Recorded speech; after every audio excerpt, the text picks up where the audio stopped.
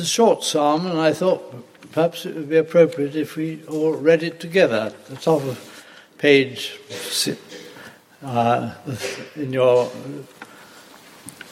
program there, and also in the Bibles it is page 625. So it is Psalm 133. Let's say it all together.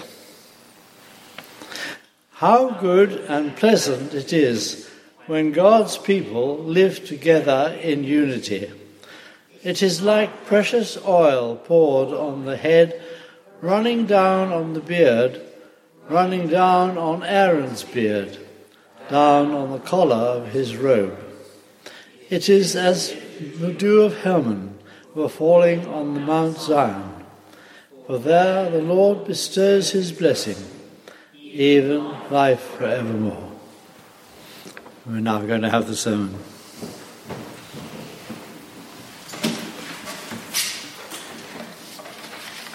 Thank you, Robin. Well, good morning, everyone. My name's Tom. If you haven't met me before, a special welcome to you if you're new or visiting with us this morning. We hope you feel very welcome. The question I want us to reflect on as we look at this psalm is whether we long for unity. Do we long to be united? Or even, do we know the joy of unity? Have we experienced that ourselves? The joy that comes from being one together in Christ. When I was younger, I went to a youth group, which was a great experience for me. I loved school, I loved hanging out with my friends, but when I started going to youth group, I noticed that something was a bit different. Now, don't get me wrong, these were still teenagers, and so everything bad you can imagine about teenagers, I'm sure was still true about all of us as well. We were pretty ratty, and we fought and did, we were normal kids. But when I went along to the youth group, I did notice that the way that these kids treated each other was different to school. There was something different about it. I couldn't quite put my finger on it. And it took a while for me to realise there's a unity. There's a unity here in this group that I don't see with my mates at school. I was very close to my mates at school. We got on well. But there was something different here. It was a unity that came from these kids, these teenagers, all following Jesus. And it was something that I hadn't really experienced before then. It really struck me. Like I said, we were all normal teenagers, nothing special. But there was a love, a togetherness that I hadn't experienced before, and that made me really sit up and notice and think, this is different. And I think it was there that I first experienced that joy of unity that comes from being together, that comes from being one in Christ with each other. Something I really would enjoy going along to a camp, a Christian camp with each other. We've just heard the summer camps that have been going on over these summer holidays. Going together on camp, being united together as one in Christ. It is a joy. And I think if you've been a Christian for a long time, it can be easy to forget what a joy it is. But if you were to talk to people outside of this wonderful unity, this wonderful communion that we are a part of as a church, you would remember what wonderful joy it is that we have for this unity. So I want us to reflect this morning on, do we know that joy? Do we long for that joy of unity? And of course, unity is at the heart of the gospel message. If there is one thing that we should expect to come out of people coming to Jesus and putting their trust in him, the Bible makes very clear it is that we should be united together as one. So Jesus, when he is speaking to his disciples just before his death, he tells them, by this everyone will know that you are my disciples if you love one another. That's the mark. That's the sign that you are a disciple of Jesus, that we have a group of disciples of Jesus. It's that they're loving each other. Or the Apostle Paul, in his letter to the Ephesians, writes, "Make every effort to keep the unity of the Spirit through the bond of peace. There is one body and one Spirit, just as you were called to one hope when you were called, one Lord, one faith, one baptism, one God and Father of all, who is over all and through all and in all." We worship this one true God who makes us one. And so, as we look at this psalm this morning, I want us to reflect on this joy of unity. Now, this psalm is part of a group of psalms that were written called the Songs of Ascent. And the idea being that you would sing these songs on your way up to Jerusalem for one of the festivals where you would worship God. And it was quite a special thing to go up to Jerusalem because the people of God were scattered.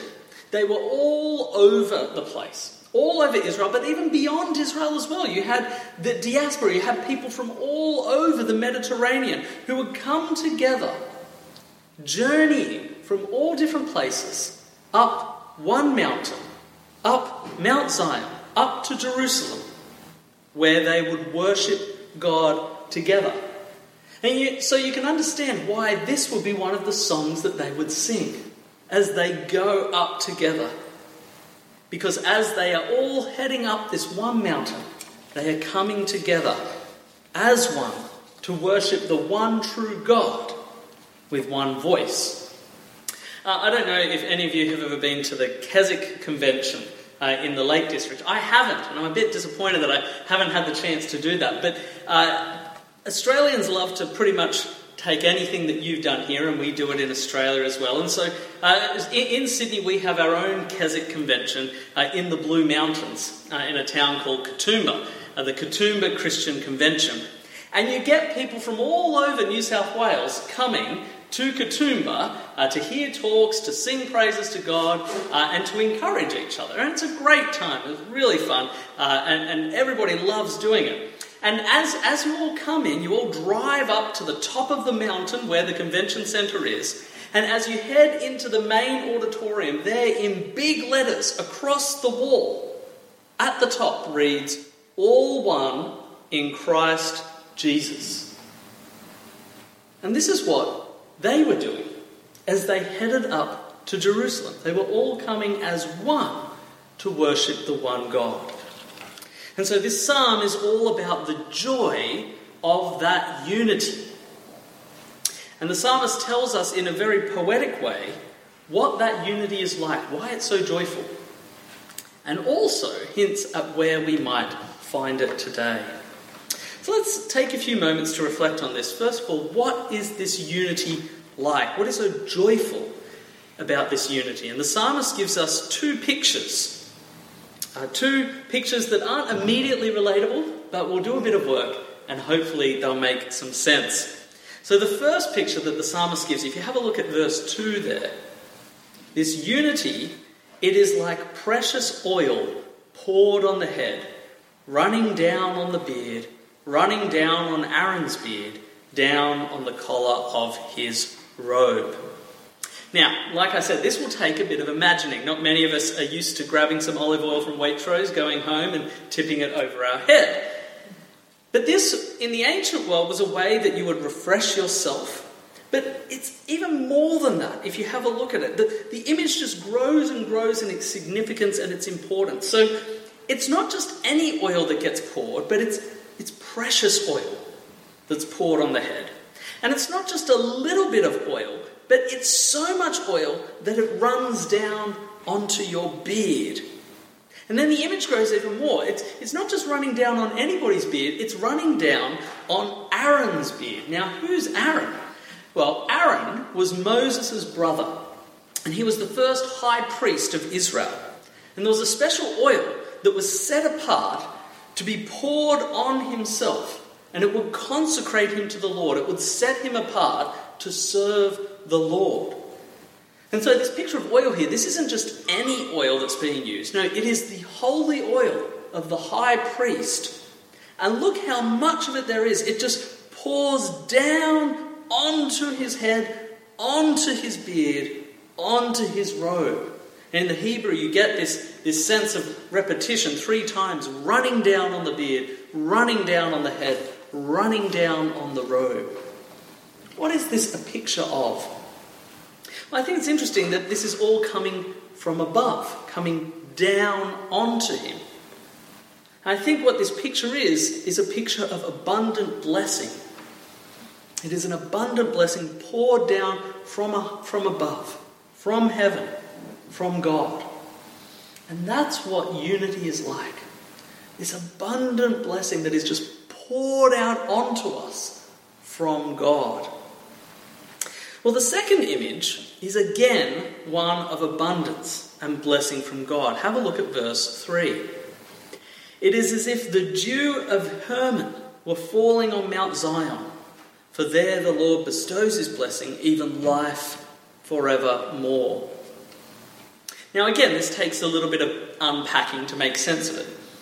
In a land that was mostly dry desert, Mount Hermon is an amazing place, still today. It is a cluster of mountains on the border of Syria and Israel with 3 summits. And because of its height, it captures a huge amount of rain and dew. And the runoff feeds streams and rivers at the base of the mountain, which merge to become the Jordan River. And this facilitates plant life below. There are lush vineyards and pine and poplar trees, and all of this in the midst of a desert. It doesn't take much imagination these days to think of a desert, does it? When we look at the grass outside. I'm so used to the lush green of the English countryside, and I'm really reminded of Australia these days as I look at the grass. It's all dead and dry and brown. But in the midst of that, you just have this lush green that comes from the dew on top. It's a picture of abundant blessing. But did you notice that the psalmist doesn't say that unity is like the dew on Mount Hermon and that's it? No, he says it's as if the dew of Mount Hermon was falling on Mount Zion. That's where the city of Jerusalem is, the mountain that God's people are walking up to worship God. A place that very much is not abundant in rain. But the psalmist says that when they gather together, it's such a beautiful unity. It's so rich and abundant. It's such a blessing from God that it's as if overnight everyone woke up and they discovered dew on their tents and water rushing off this dry mountain and suddenly green everywhere they look. And so what is the picture that we're given here? It is a picture of blessing, abundant blessing from God. Do you long for that? That blessing poured out from God, that refreshment, that joy of unity. Well, if you do, and I hope you do, where can we find such unity? Because it doesn't take long for us to look around and discover that unity is hard to find, isn't it? We live in a deeply divided world. Just look at the conflicts that are going on around the world. Look at what's happening in the Ukraine, or the tensions between China and Taiwan, or the ongoing and seemingly never-ending conflict between Israel and Palestine. But of course we don't have to look overseas. We can look on our own shores to find conflict and disunity. Our political parties, they don't even need each other to fight. They do a pretty good job of just fighting within themselves. Our streets are plagued by gang violence, knife crime, gun crime, people intent on killing each other and then awfully killing innocent people in the process. And of course, if you spend a minute on social media, you'll discover a society that now trades in hate, desperate to criticise, cancel, crush, pushing people down so that they can pull themselves up in a sea of outrage. That's the world we live in. It's not a united world, is it?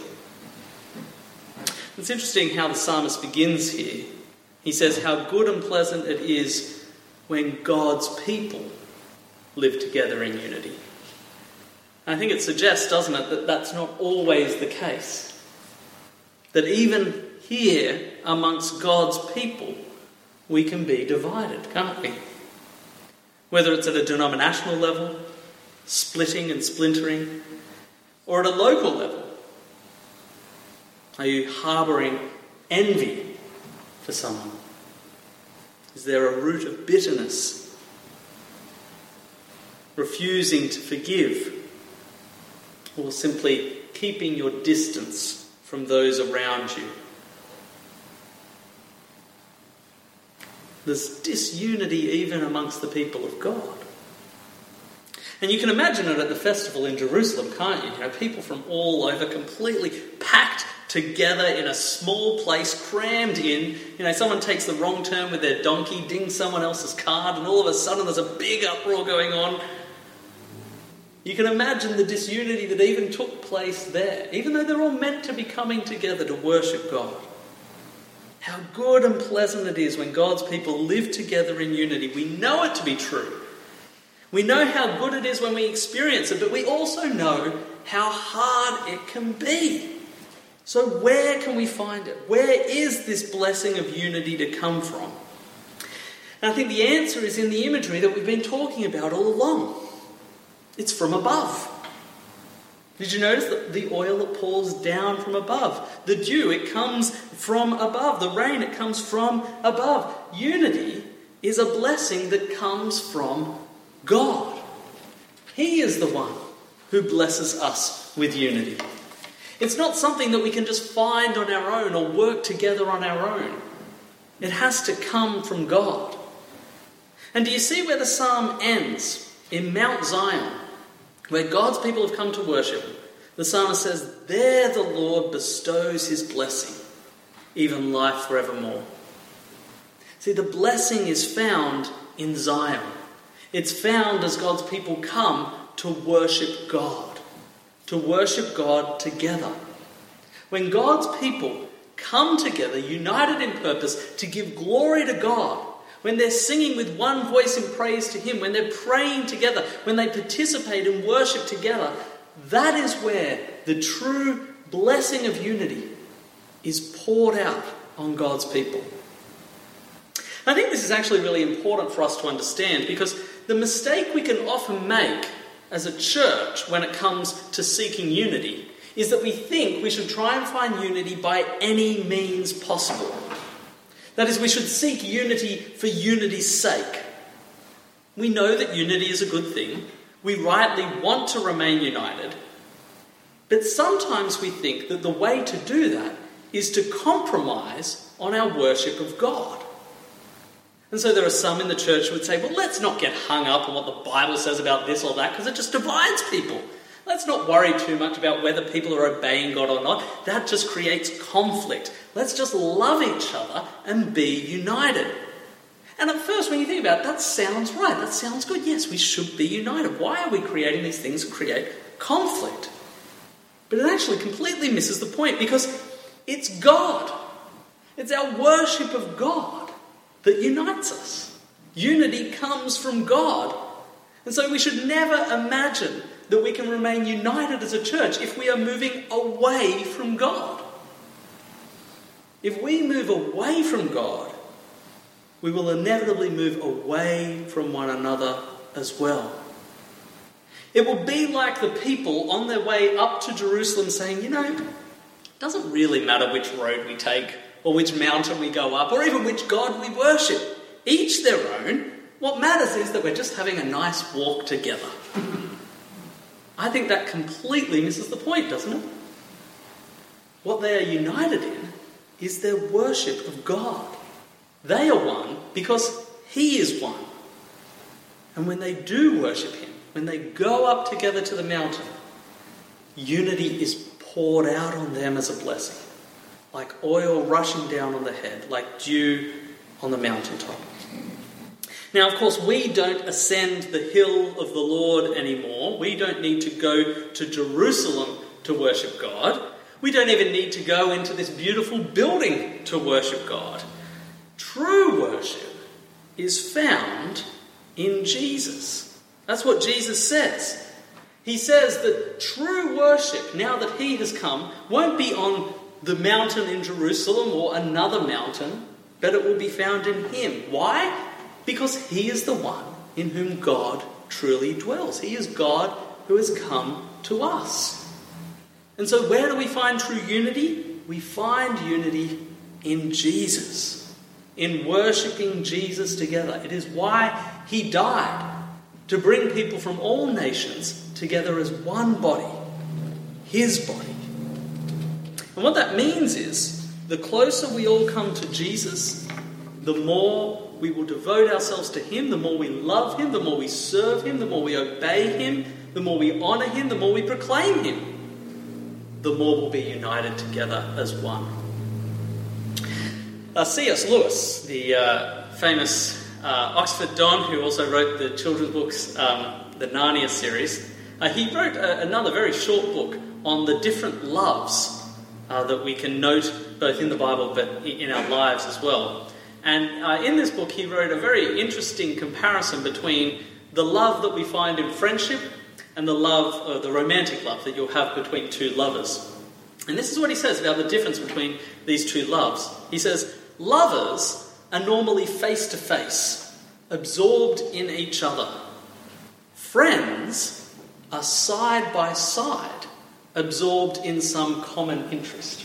That's an interesting picture, isn't it? Lovers face to face, but friends are side by side, absorbed in some common interest. I would say that the church is engaged in that second sort of love. That is, if we want unity, we don't peer into each other, hoping for unity just by focusing on one another. No, we stand side by side together, looking to God. And as we worship him, we are united together. My family, we went to Cornwall for a lovely beach holiday a couple of weeks ago. The weather was perfect, and I have to say, the beach was as good as Australia, which I didn't think I could say, but it was amazing. No rocks, actual sand, lovely sunny days, beautiful crystal clear water. It was a great holiday. And one of the really fun things that we saw when we were on the beach was that a beach mission had been set up on the beach. Now, I don't know if you know what a beach mission is, but a beach mission is where, actually, I think they just called it the beach team now, but I think historically it's been called beach mission. And a beach mission is a group of Christians who come together and they go and they set up on a beach and they run activities for kids and for families and they tell people about Jesus. And usually they'll go down for a week and then a new team will come in and take over and they'll stay for a week. And it was really great to see the beach mission there, and we joined in. But the reason it was so great is that I've been involved in beach missions for a long time. For about 12 years I was on a beach mission. I met my wife on a beach mission. And I loved going to beach mission. And what I loved more than anything else was the unity. You know, we stayed in the same place together. We ate together. We sang at the dinner table together. We had devotions together. We were on mission together. We were working together to tell other people about Jesus. It was a real joy. It was the joy of unity. And that unity was only there because we were all there for that one purpose of worshipping God, honouring him and serving him. Now, don't get me wrong, beach mission is exhausting and you could not replicate that every day. That's impossible.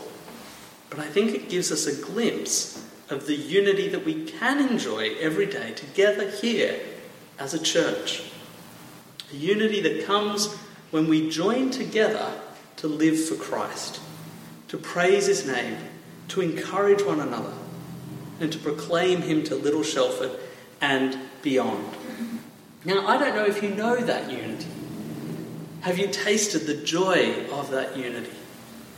I certainly have here at this church. I love this church. I love the unity that we share here. And I'd love to invite you to discover that as well. Do you long for that unity in the Lord? If you do, if this is something that you long for, I want to encourage you to ascend the hill of the Lord with me, to turn your eyes to Christ, to seek him with all your heart in full obedience and faith, to stand side by side together, looking to God. And as we do that, God will pour out the blessing of unity, the joy of unity, a joy that this world has never seen. Let's pray.